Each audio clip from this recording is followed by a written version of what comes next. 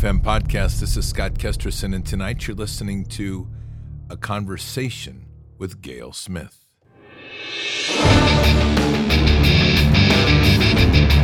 This war is real. Fighting is everything. Even though I walk through the valley of the shadow of death, I will fear no evil. Tempt not the righteous man to draw his sword. Conviction, righteousness, ruthlessness. To understand tolerance, you have to understand the line of intolerance. War is the teacher, soldiers are the students. They become the bards of war. Good evening, Patriots, and today is Thursday, March 23rd in the year 2023. Tonight we have a really amazing guest, and this is Gayle Smith, who runs Dahlia Grove. And this is a trauma center for women who have been sexually abused and trafficked and deal with a lot of issues. It's a very unique program. It's faith-centric on all of this, and they do a great deal of work to get women restored back to being full again, really believing in themselves. She's dedicated her life to this, and it's a really great story that I think you're going to enjoy. This is literally when we're taking the ministry into the streets, and this is what Gayle's doing.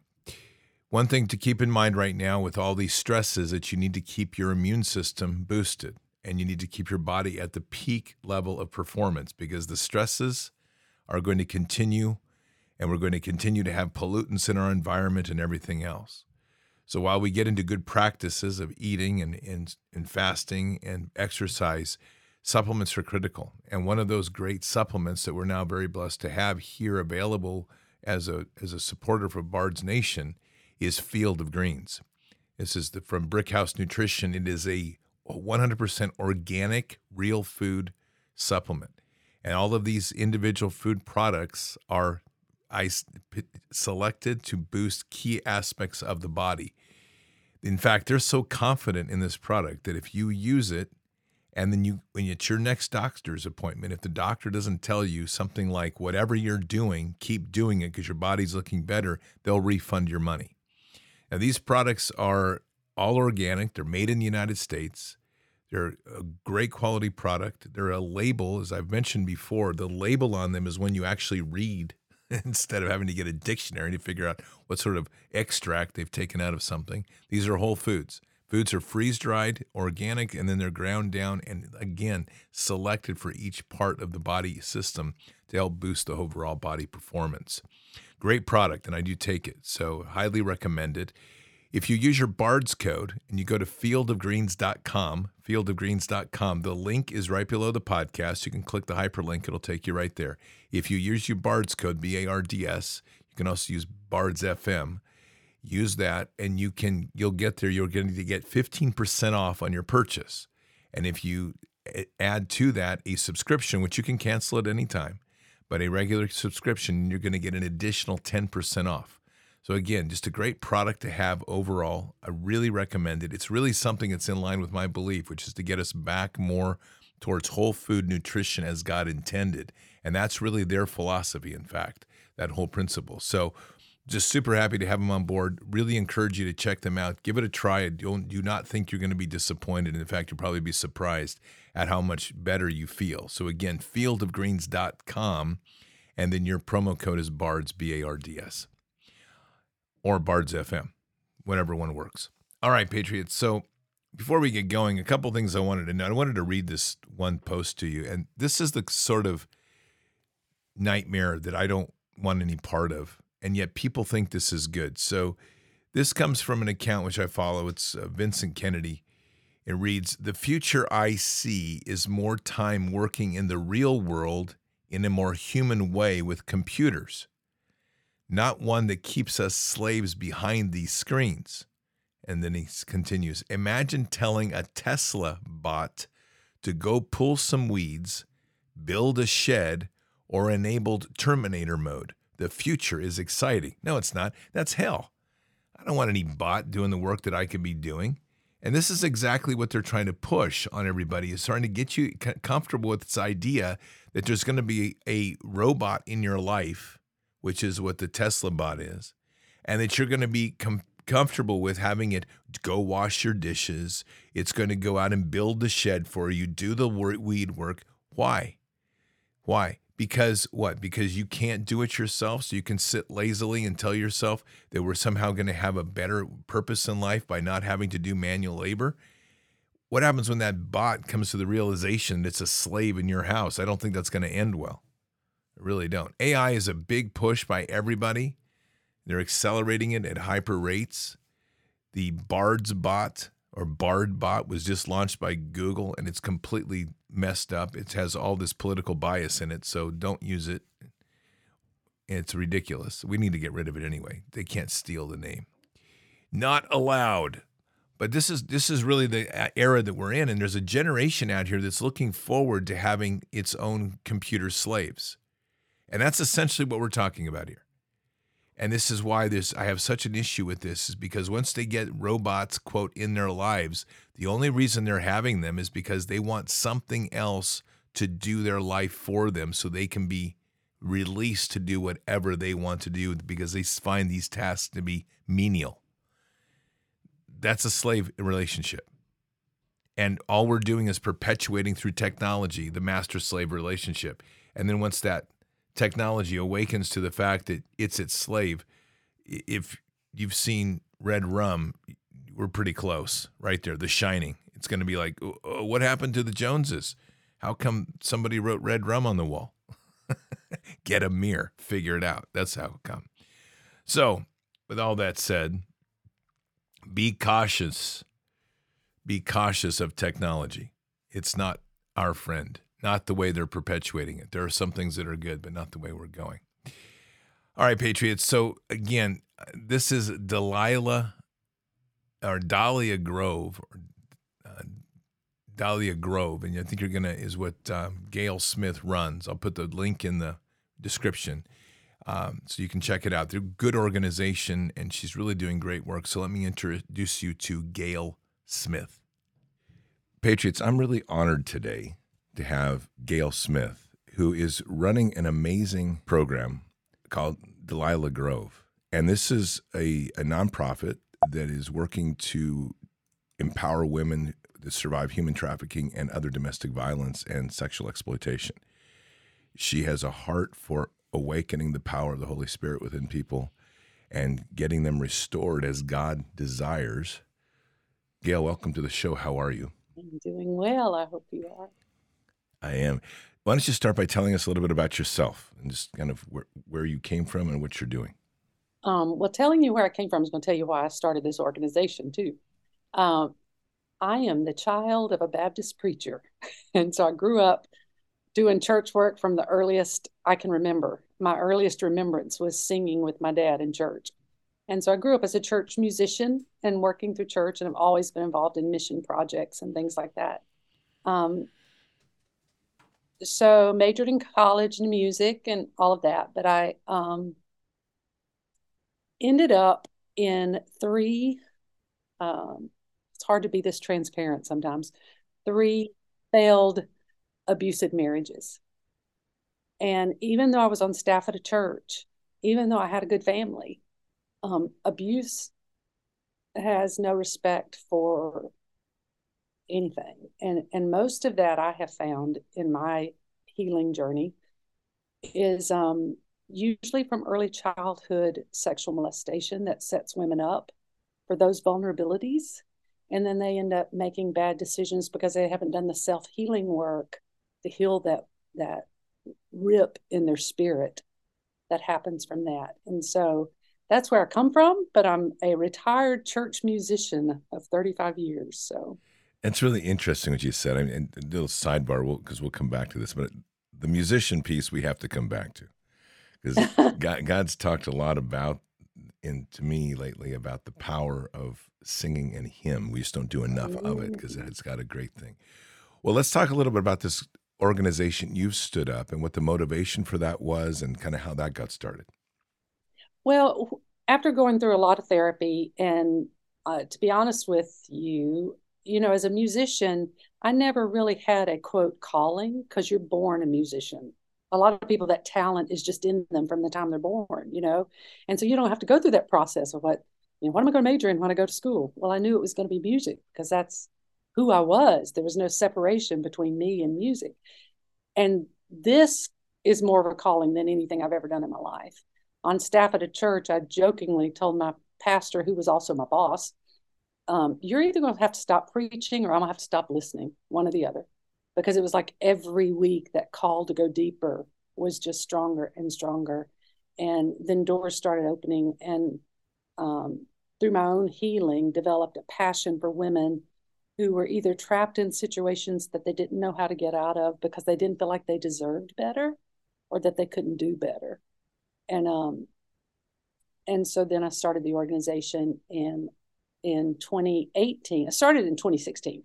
In 2018, I jokingly say I left the church to do God's work, because now I'm in the trenches. I'm in the dark and ugly sometimes.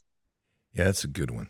God put in my heart at the beginning of this year. Those are really interesting words, because literally put on my heart, 1 foot in the trenches, 1 foot in kingdom. And it's a challenge, and I know you know that. Let's talk a little bit about that, because that gets to be a walk when you're in the trenches where you can get in some pretty dark and ugly, and you've got to be reeled back to be healed in kingdom. So talk a little bit about that process for yourself.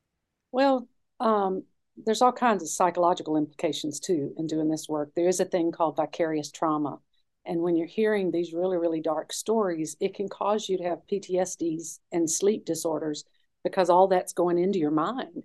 And so I really had to learn again the power of meditation and mindfulness, and picking mantras that are usually scripture based for me, that I use to deal with some of that. But the kingdom that Jesus tried to build, and that I think we're all a part of, is what we do every day in this organization. And it's a community of love and support unlike anything I've ever seen or been a part of. And it feels more like church than any church has. I think that's beautiful. So people live there in your facility? We have one home with 4 beds. We are currently desperately looking for a larger home. We would like to have 6 to 8 beds so we can serve more women. And the reason it's only that many, well, the rooms are small, but we do a very broad, long-term recovery process. It's a 2-year rent-free model. So for 2 years, their main job is recovery and healing, whether that's drug addiction recovery or that inner work that needs to be done to find healing in their heart and their soul, to find their value as a human being again, and not, they've been treated like cattle and less than dogs sometimes. And so they're at the bottom of the bottom, and to help build them back up takes a long time. And then they also know by science that the neuroplasticity in the brain, parts of their brain just stops from the trauma and then the repeated drug use. And so it takes the brain a long time to heal too. So for it to be a 2-year process, I love that, because a lot of 28-day treatment programs are 28 days. See you, you're on your own now.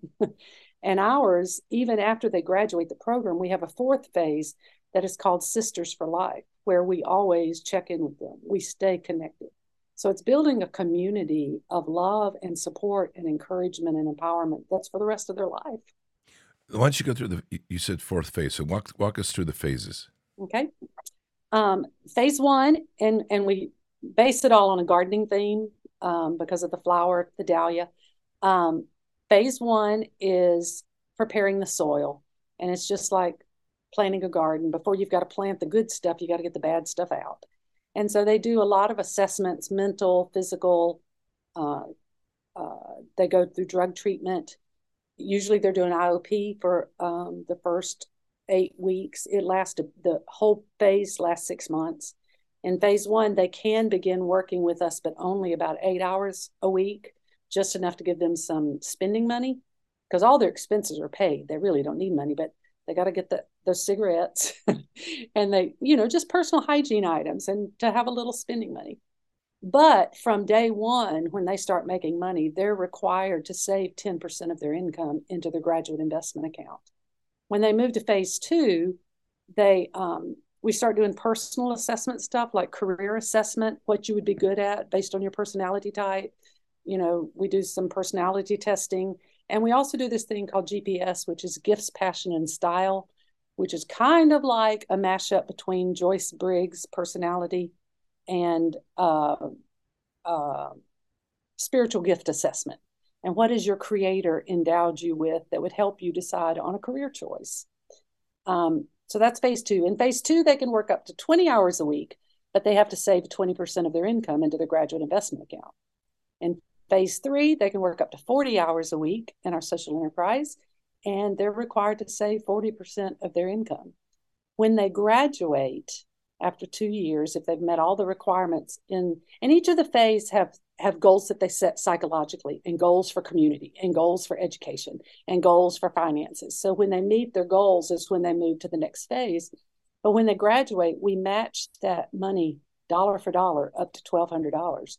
And if they have no expenses and they're making $1,600 a month, they ought to be able to save a big chunk of change so that they get out and are set up to be financially successful. And the whole time we're teaching them skills on how to save, how to budget. Phase one is personal budgeting when you have a small amount of money. Phase two is budgeting on, okay, now what do I like Christmas gifts or vacation, or what do I need to set money aside for? And then phase three, we talk more on what does a mortgage look like? What's the return on the investment if you're doing savings for retirement? And so it's really a very broad financial education. And so I just believe women in general, and this may be with a very broad brush, I'm going to say this, women in generations before and probably into my generation, we are programmed and taught that the goal of life is to grow up, get married, and have babies and trust a man to provide for you. And most women are not financially savvy, and they don't know how to stand on their own. And I've seen women in their elderly years and their husband dies and they don't know how to balance a checkbook, and so I'm a big proponent of being financially secure and being able to provide for yourself and to learn where all that comes from, obviously. And then phase four, when they go into Sisters for Life, they still are invited back on our retreats. They can join us for Morning Circle, and then come back, take any of the psychoeducational classes that we offer too. That's great. I'm just going to read them here because we do a lot of work about tending gardens. And so just the metaphor is fantastic. Preparing the soils, phase one. Planting the seed, phase two. Phase three is blossom and bloom. And phase four is Sisters for Life. Wonderful. You only have 4 beds. So there's a couple questions that come to mind. One is the screening process, which has to be challenging. And then how are you integrating? Are they all coming in at once, or are they coming in at different times? Well, let's start with the intake process. We get a lot of referrals from addiction recovery facilities, some from the hospital, some from the jail. But we're a sister organization of Thistle Farms in Nashville, Tennessee, and they've been in existence for 25 years. And we are a part of a national network of about 65 sister organizations that follow their model. And so like if they get someone come to their organization and their beds are full, they'll say, are you willing to relocate? They'll call us and say, hey, can you take a resident to relocate to Charlotte? So they come from a lot of different places. And it depends on where they're coming from as to what the intake process looks like. But usually it's with a case manager of some kind for the initial contact. And the case manager will help them fill out their intake form and the paperwork. And that's just an assessment of what are their past charges, their family of origin, what is their religion, what's their background for work history. It's pretty in-depth. So once we look at their intake paperwork, we look at their diagnosis, we look at what medicines they're on, and we decide if we have the capacity to serve them or if they need something more than what we can give. And then as a care team, we decide if we think this is a good fit, and then we offer them the bed. But they never come in at the same time. Very rarely does that happen. I'm assuming it's a bit of a challenge because you're trying to deal with getting somebody through trauma as new people come in with raw trauma. That itself can be a bit of an interesting dynamic, wouldn't it? Yes, it is. We had somebody new come in. Actually, yesterday was her first day. And in our morning circle this morning, she teared up and she was apologizing for crying. And I said, no, it's in the vulnerability where healing happens. And when you're willing to show your brokenness and let us love you, that's when it starts healing. And our morning circles are a very, very sacred, special time. So it is hard, but the women who've been there longer become leaders.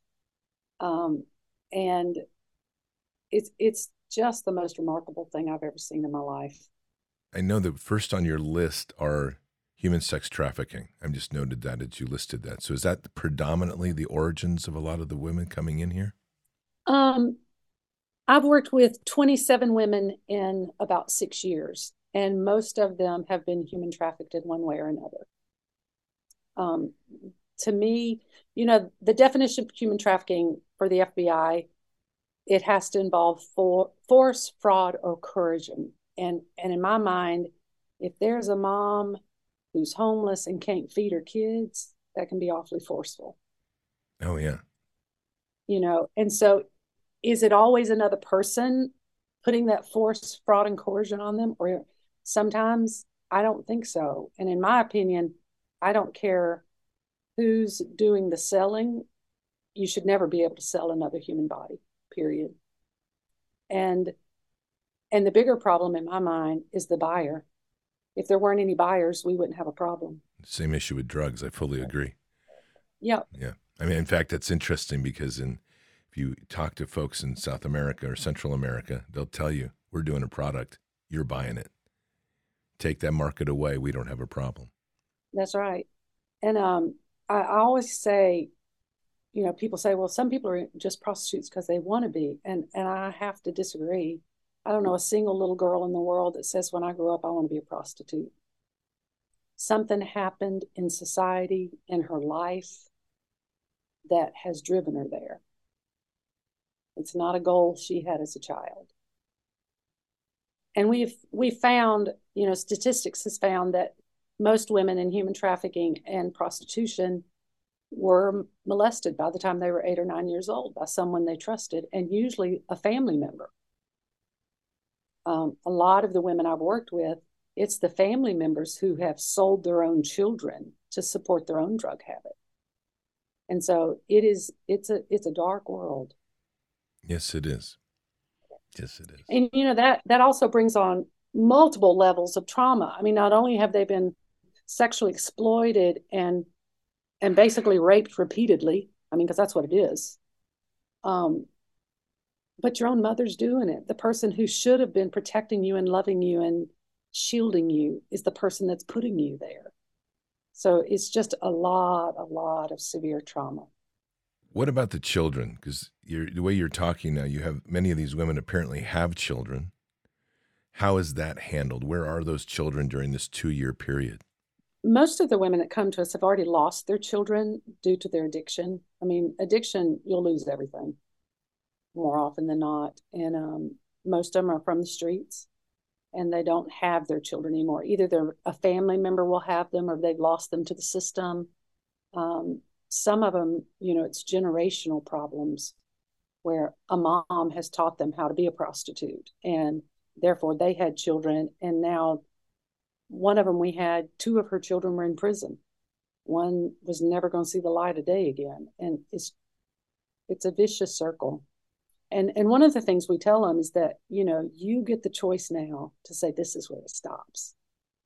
I'm going to change this pattern, and that the things my parents did or the things someone has done to me does not become my legacy, that I get to choose what I do now.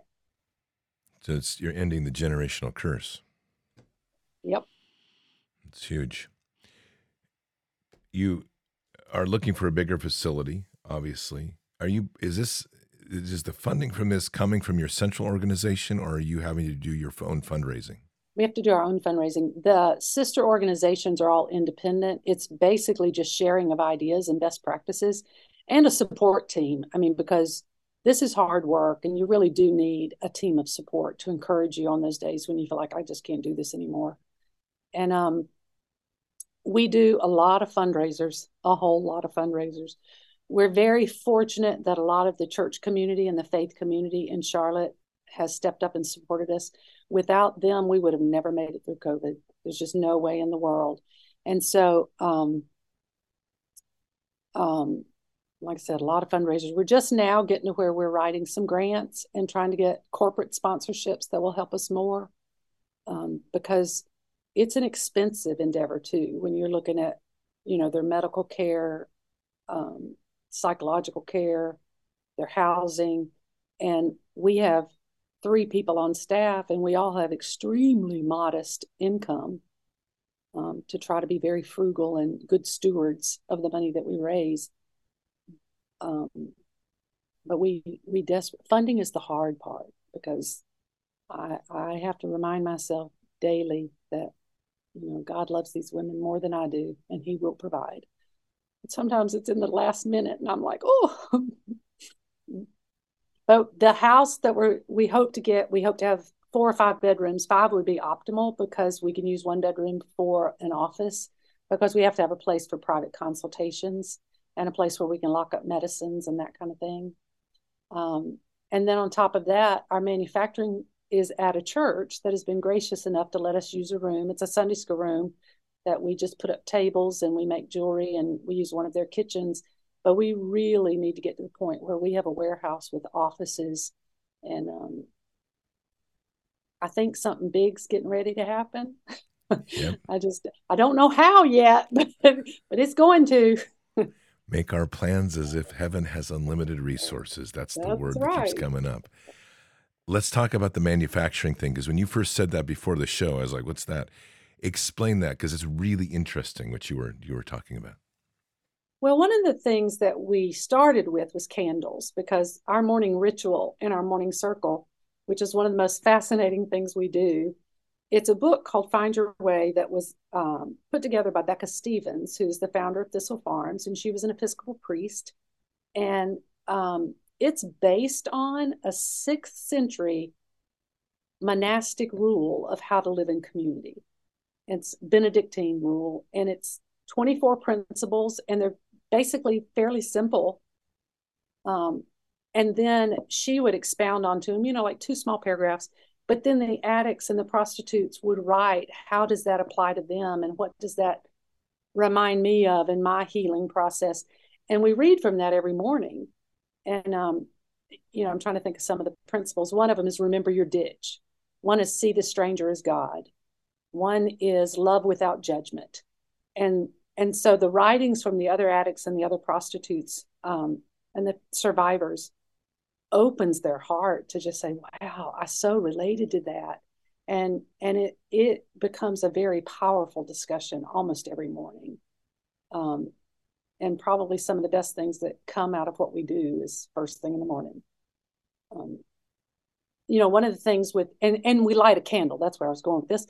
We light a candle, and we say we light the candle for the women still on the streets, and for the babies born into addiction without a choice in the matter, so that we can be the light to help them find their way home. And when I speak, I explain that finding their way home is home to themselves, to get their voice back, but it's also home to their creator and who their creator says they are, not only just to a physical home where they have a safe place to live. One of our favorite, and so we started making candles. Then after that, we started making jewelry. And being a musician, I use music a lot to raise money for the organization. We have an Instruments of Love concert series. And so all of my church musician friends and my school musician friends and people that play in the symphony will volunteer their time to come and play. And then we just take up a love offering. We do those about 4 times a year. But we started making, and this is my favorite one, it's called the Great I Am series. And we take metal guitar picks, and we stamp on them, I am. And then we have charms that they get to put on the earrings. And we call it the Great I Am series, that they are who the great creator says they are, and not who their abuser said they were. And so they put it like, I am brave, I am beautiful, I am forgiven, I am loved, I am protected. And it's really a pretty incredible thing to to be involved in watching them make this jewelry. And not only is it, it's expressive for them, but it's also healing for the brain. So it's a cool thing. Absolutely. Music. We said we were going to come back to it. I told you we were. So you're a musician. What do you play? Guitar, obviously. Well, I play a little bit of guitar. Okay. I grew up in church work, and it's campfire youth work. 4 guitars and 4 chords and a capo. That's all you need. My first love was piano, and I played at my dad's church by the time I was in the 5th grade. But I studied voice. So I was a choral director and voice teacher for a long time. Did you incorporate music? I mean, you said you use music, but when I say incorporate, like, do you bring that music, their life into music as you go along? Well, some, but not much. Because if you know the timeline, I incorporated in 2016, and we finally got our first house in 2019. And we had a full house, and then COVID hit. And lockdown is very hard for people struggling with addiction. And so 3 of them left, 1 stayed. And so we have 1 graduate, and I'll just brag on our graduate real quick. When she came to us, she was 19 years old. She was a special needs child who had been severely abused by her mother from the time she was 3 to 12 for her own addiction. They were homeless. She was kept in a dog kennel. And this child, she could not look at you. She could not smile. If you tried to touch her, she would, jerk out of fear. But she graduated last spring. She has a job. She's reading on a 7th grade level. She can maneuver the bus system in Charlotte, and she had $13,000 in her savings account. Wow. That's a big success. Lockdown was brutal. One of the things that she said the first time she spoke up in Morning Circle, she said she never shared. And she spoke up one morning and said, I want to share. And I said, okay. And she said, I don't know how to say this, but I feel like I've been homesick my whole life for a place I didn't even know existed. And I feel like I'm finally home. Holy Spirit's pretty amazing, isn't it? So I can't really tell that story without crying. No, it's powerful. That's God bringing people home. That's a pretty amazing thing. That's beautiful. What's your success rate overall? You said you had about 26, 28 people over the time you've been doing this? Not in residential program, but in catering and food service. Because when I first started, I was naive enough to think all they needed was a job and they'd be just fine. But the trauma is so prolific. That's when we knew we had to get a house, because there wasn't enough time in the day to work enough to be able to live and still have time for therapy and recovery and those kind of things. So by having a house and alleviating the need to make all that money to pay the bills, they can concentrate on recovery. So we haven't been in existence long enough to have a huge track record. And addiction is awful. Most of the time when they leave the program, it's usually because of the addiction. They have a relapse. But I can tell you that the model that we follow is incredible. They have about a 78% success rate. And for addiction recovery, that's unheard of. That's pretty amazing. How did you get involved with the network part? Because it sounds like, is that how you plugged in, or did you start your own movement or own recovery and then tie in with them? Well, I started my own because, like I said, I was on staff at the church, and we were having troubles trying to find somebody to do our Wednesday meal program. Used to be in churches, volunteers would come out of the woodwork, and that's not the case so much anymore. And so I said, let me play with something, because I had this idea in my head. And so I went to some safe houses here in Charlotte and said, would your women like to do some work? And so they came on Wednesdays and cooked the meals, and then word got out, and we had about 3 weddings that fall. And the safe houses that I worked with, there was something in my spirit that just said, this is not right. And not that it was necessarily wrong, it just wasn't right for me. There were 2 that I worked with, and one was so spiritual that they had no room for clinical, and some was so clinical they had no room for spiritual. And it's got to be both. It's got to be both. And I had 3 people in 2 days say, you know what you need to do? You need to go visit Thistle Farms in Nashville, Tennessee. And that was not a subtle planting of the Spirit, that was a slap in my face, and I got on a plane the next day. And one of the things the Safe House here said to me was, don't tell these women that you love them. And I said, why? And they said, because they don't know what love is. And I said, but as a humanitarian and as a Christian, I feel like that's my job, to love them with the love of God until they can love themselves. And they just disagreed with me so strongly. And when I walked into Thistle Farms, they have a huge mural on the wall that says love heals. And it was like I just went, oh, this is it. And it's that unconditional love and accepting and invalidating and helping them and walking alongside of them. It's not so much I've accomplished all this, so now I'm going to help you, poor unfortunate soul, but it's jumping in the river and swimming with them and helping them figure it out. Because we don't have all the answers. But by golly, I'll be here with you and we'll figure it out. Your facility is based in Charlotte? Yes. So once we went to Thistle Farms, that's when I joined and became a sister organization, began to study their model and go to their training facilities. And then over the course of time, I've had 65, and then we have this national network. We have Zoom meetings that are trainings. It can be anywhere on board development or trauma-informed care, or the social enterprise. But that's how we got connected. And it's an amazing organization. It's sounding to me as you're talking, though, that much of what you've put together has been by your own research, your own experience, as you put the pieces together, which I'd probably say God's led most of this for you to put together an architecture, because this is very unconventional, your approach. It's definitely not textbook. Well, and I'll tell you, talking about led by God and all of these things, I am not one that will say everything happens for a reason, because I don't believe a child is raped repeatedly at 3-year-old for a reason. That's never in God's plan. Never. Right. And I can look back at my life and say, I don't think it was God's plan that I was in 3 abusive marriages. But I can most definitely tell you that all 3 of those marriages have turned into a teaching lesson for me to know how what I'm doing now is the right thing. Everything I've been through in my life has brought me to where I am. And I can see how God has, what's that Christian song? He has written and redeemed my story, even though it was full of some rocky paths and some bad decisions, and he's redeemed it all. And we talk a lot about turning our brokenness into compassion.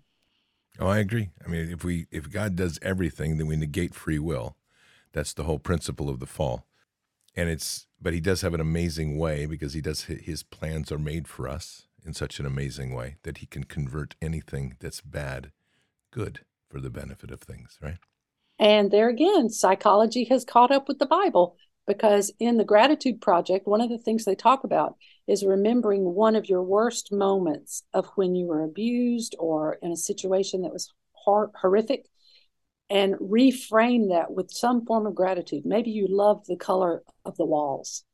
Maybe you loved that you had a grandmother that was always there for you. But if you reframe it, it helps give closure to that event. And you can remember it then without as much pain. And I think all of it, is just so surrounded in what the Bible has taught us all along. Absolutely. You mentioned volunteers. So is this mainly a volunteer driven, or do you have staff? How does that work? We have staff now. For a long time, I did it by myself, and that was not a wise decision. It was very, very hard, but you have to until you get it up and running and get the funds to hire staff. I have a program director now. We are all survivors. It's survivor-led, client-centered, and trauma-informed. Tonya Waiters is our program director, and she facilitates the residential program and the psychoeducational classes and most of their treatment. We also have a nurse on staff that helps with their medical stuff, but she also helps in the social enterprise. She loves doing crafts, and so she does the jewelry and the candles and the lotion bars and that kind of thing. But now we just hired a food services manager who is helping to do a lot of the catering and the food services. So We still have a lot of volunteers, though. I can imagine. So their meals are provided for them every day? No, it's basically a home. It's a restorative care home. We provide the home and we give them resources, but most of them get on food stamps when they come to help them until they start working. And they go to the grocery store. We help them with meal planning, but they do, like, one of our psychoeducational classes is nutrition and wellness. So we'll have people help them learn how to create healthy meals. Which I imagine many of them probably have never even had that in their life. Nope. Wow. It's pretty amazing. So this is all teach a man to fish metaphor. Yep, exactly. Nice. I guess in this case, to teach a woman to fish, same principle. That's right. Very good. That's right. This is really beautiful work you're doing. It really is. It is just impressed on me so strongly. I heard the other day it put in a way that made all the sense in the world. I've said over and over that as we help other people find their own healing, we find ours. But somebody said the other day, as we help other people in their pain, we bury our own. And I really, all the women that are leaders in the organization, they're survivors, and we have all said that this is the most meaningful, most powerful thing we've ever done, and that it's helped us in our own healing. One of the things I struggle with in the stories like this, and I'm just going to open it up for your comment, is how we even got here. I mean, it's not that I can't walk it through. I mean, I can literally go through every aspect, every program that was done to break the family, everything that's done to destroy the value of who we are. But what is so insidious to me is when we arrive at a point where a normal is to treat somebody with such abuse and such hatred and somehow indoctrinate that as a normal in your life and not see the consequence or have the empathy left within you to realize what you're doing. What's your thoughts on that? Well, I mean, there's a lot of societal stuff all the way through the Bible. I mean, women weren't treated with a lot of respect ever, and Old Testament stuff, and and of course it's cultural. It depends on where you are in the world as to how women are treated now. But I think any human being deserves respect and kindness and love. And one of my favorite sayings is, you will never look in the eyes of someone God doesn't love. And it's our job to love them. You and I agree on that. And so it's just the hardest thing, because you would think we were evolved more than this, that we wouldn't still be fighting a problem that it's just sad. It's just sad. It breaks my heart more and more, because, like I said, we know it's a problem. And the problem, if you don't have buyers, you don't have a product. And so, I do restorative work. There are people who do preventative work. But I think a lot of it's going to be teaching our men to live differently.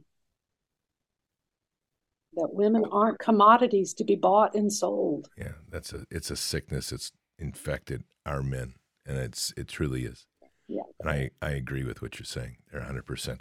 64, is that right? Total organizations within your umbrella group? I think it's 65, and there's more weekly, so I may not be given the right number.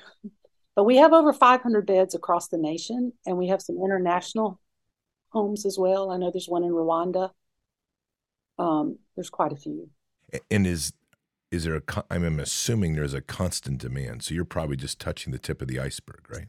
Yeah, and it's sad when you get 4 and 5 phone calls a day and you have to turn people away because you don't have enough beds. The trauma is amazing in this culture. It's getting worse. It's not getting better, unfortunately, with the current climate. But your work is so critical. Where can people find you? Well, our website, which is just www.dahliagrove.org. We are on Facebook and Twitter and LinkedIn, all of the normal social media stuff. We'll push it out there. People need to support this. This is good stuff. This is good Please stuff. do. We always close with a prayer, and if it's okay, we'll close with a prayer. Absolutely. Father God, we just want to thank you for this blessed meeting. Very humbling, in fact, to listen to the stories of the consequence of a broken society, and yet the angels that rise up to truly help heal the deeply wounded.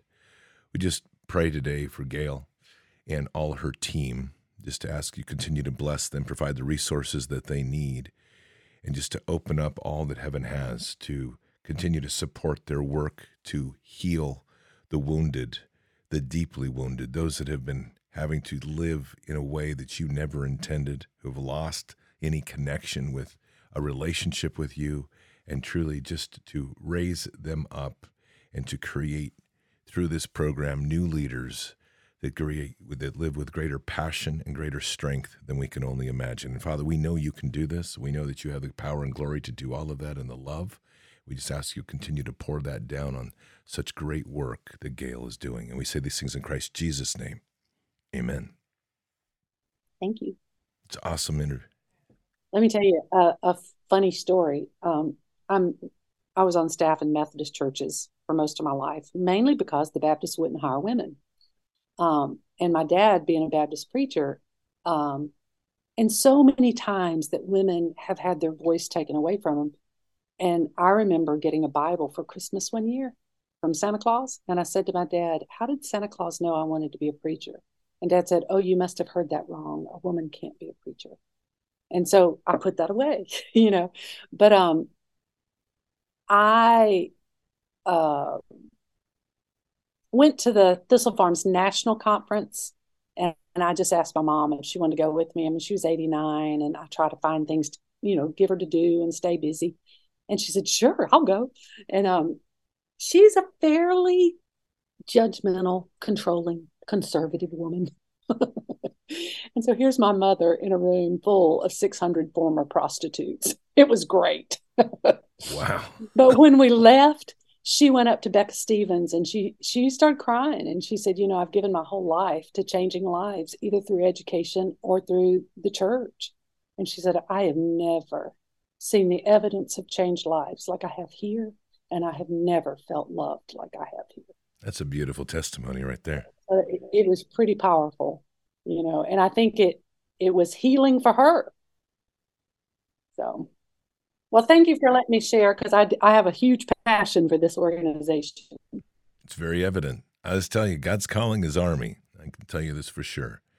And you're one of his many frontline soldiers. I love your comment about being in the trenches. That was a word given to me at the beginning of this year. 1 foot in the trenches, 1 foot in kingdom. We are not going to restore this world without the great work of the things like what you're doing here to heal each other. So I'm really blessed to have this conversation today. Thank you. My dad, Baptist preacher, loved Dahlia flowers, loved them. So when I started the catering business, I did a GoFundMe and explained that that's probably where I got my mission mind. My dad was such a mission-minded, soft-hearted human being. And my daughter calls me and says, Mom, what are you going to call the organization? And I said, I have no idea. She said, you should call it Dahlia Grove, and that can kind of be a legacy to Pop. And I said, oh, that's so sweet. So my other daughter calls me, said, Mother, have you looked up the meaning and symbolism of a dahlia flower? And I said, no. She said, you need to do it. And I said, okay. She said, no, now. So I got on the computer, and the meaning and symbolism: draw upon inner strength to make a lasting change in one's life and to chart your own path. Oh, that's beautiful. And of course, we do that through the guidance of faith and God and divine presence. So it was total coincidental, but if you believe in coincidence, but that's another story. So it's a good thing. That's God's hand right there. Not, like you say, not everything is God's will, but when we get into the work of healing and moving towards him, he begins to open doors and lead us in ways that only he can lead us. It's what I refer to as the signposts along the way. You know that you're on the right path because he's throwing up the reminders of what road you're on. When I started even thinking about this, it was like the minister at the church every week. It was like in my face. It wasn't subtle. He had no idea I was thinking about this. I mean, a perfect example is one day on a Saturday, I told somebody, my hesitation is the only thing I know is music. That's all I've ever done. I don't know how to run an organization like that. How would I ever start an organization like that? And the next day he preached on the woman at the well. Now, how many times in my lifetime have I heard that story? Okay. And he ended his sermon with, I find it interesting that Matt chose to mention, I think it was me, that she left her well. Because the only thing she knew how to do in that culture was put that jar in her head, walk to the well and get the water. And she'd done that her life. But God called her to do the impossible, and that was to drink from a living well that would never run dry. And she left her jar at the well to do what he asked to do. And it was the only thing she'd ever known. I was like, oh my goodness. That's totally awesome. Anyway, I have another meeting, and I'm sure you've got more to do too. So, well, I appreciate the time. It was a beautiful interview. Thank you. All right. Bless you. God bless you. Have a blessed day. You too. Bye-bye. Okay. Bye-bye. So, Patriots, that was Gayle Smith of Dahlia Grove. And, or Dahlia. I'm not getting it right. Dahlia Grove. Sorry. And it's just one of these great stories of someone who truly listened to God, and in so doing, pursued it, even though she didn't even know where to begin. And this is what we talk about so often, is we have to start somewhere for God to work with us. And we have to respond to him for having to work through us and brilliantly. And this is just great work. This is amazing ministry. I would really encourage you to support it as you can. If you go to DAHLIAgrove.org, DAHLIAgrove.org. There's a support button right at the top of the webpage. I just put in some money, and I've seen some other people in chat that did the same. This is a great group to support. They're doing fantastic work. And this is really taking the people that are truly at the end of the rope and bringing them back and restoring them in the love of Christ. I can't think of better work. So thanks for being here tonight. Keep your head up and your eyes forward. Never bow to evil. Never relent. Always press into the fight. God is with us. He'll never forsake us. And in the end, God always wins. But we are here in this time, in this place, for just such a time as this. We are at war. So walk boldly and fearlessly with Christ. Occupy the land. Expand the kingdom. Subdue the enemy. Mission forward. Patriots, I'll see you this evening for Fishers of Men. Until then, or until the next time, God bless, and out for now. We shall pay any price, bear any burden, meet any hardship, support any friend, oppose any foe to assure the survival and the success of liberty. Every thoughtful citizen who despairs of war and wishes to bring peace should begin by looking inward, by examining his own attitude towards the possibilities of peace. Too many of us think it is impossible. Too many think it is unreal. But that is a dangerous, defeatist belief. It leads to the conclusion that war is inevitable, that mankind is doomed, that we are gripped by forces we cannot control. We need not accept that view.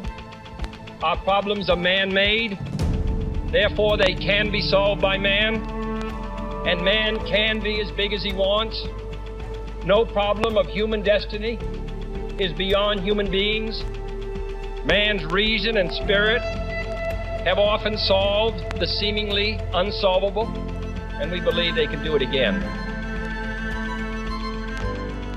Surely the opening vistas of space promise high costs and hardships, as well as high reward. So it is not surprising that some would have us stay where we are a little longer, to rest, to wait. But this city of Houston, this state of Texas, this country of the United States was not built by those who waited and rested and wished to look behind them. This country was conquered by those who move forward, and so will space. We choose to go to the moon in this decade and do the other thing, not because they are easy, but because they are hard. because that challenge is one that we're willing to accept. The energy, the faith, the devotion which we bring to this endeavor will light our country and all who serve it. And so, my fellow Americans, ask not what your country can do for you, ask what you can do for your country.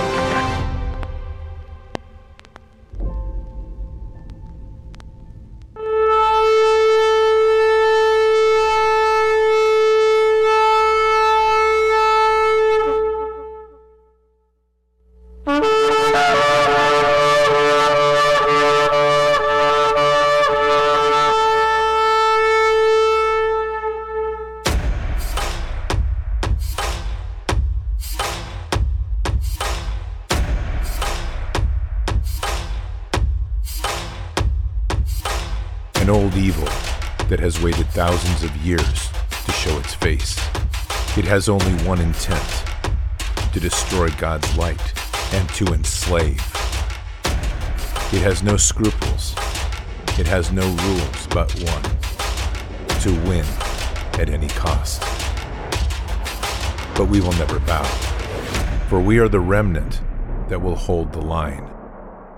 This is war. We fight. We push. We climb. We never give in. We become the nightmare that evil didn't know could exist.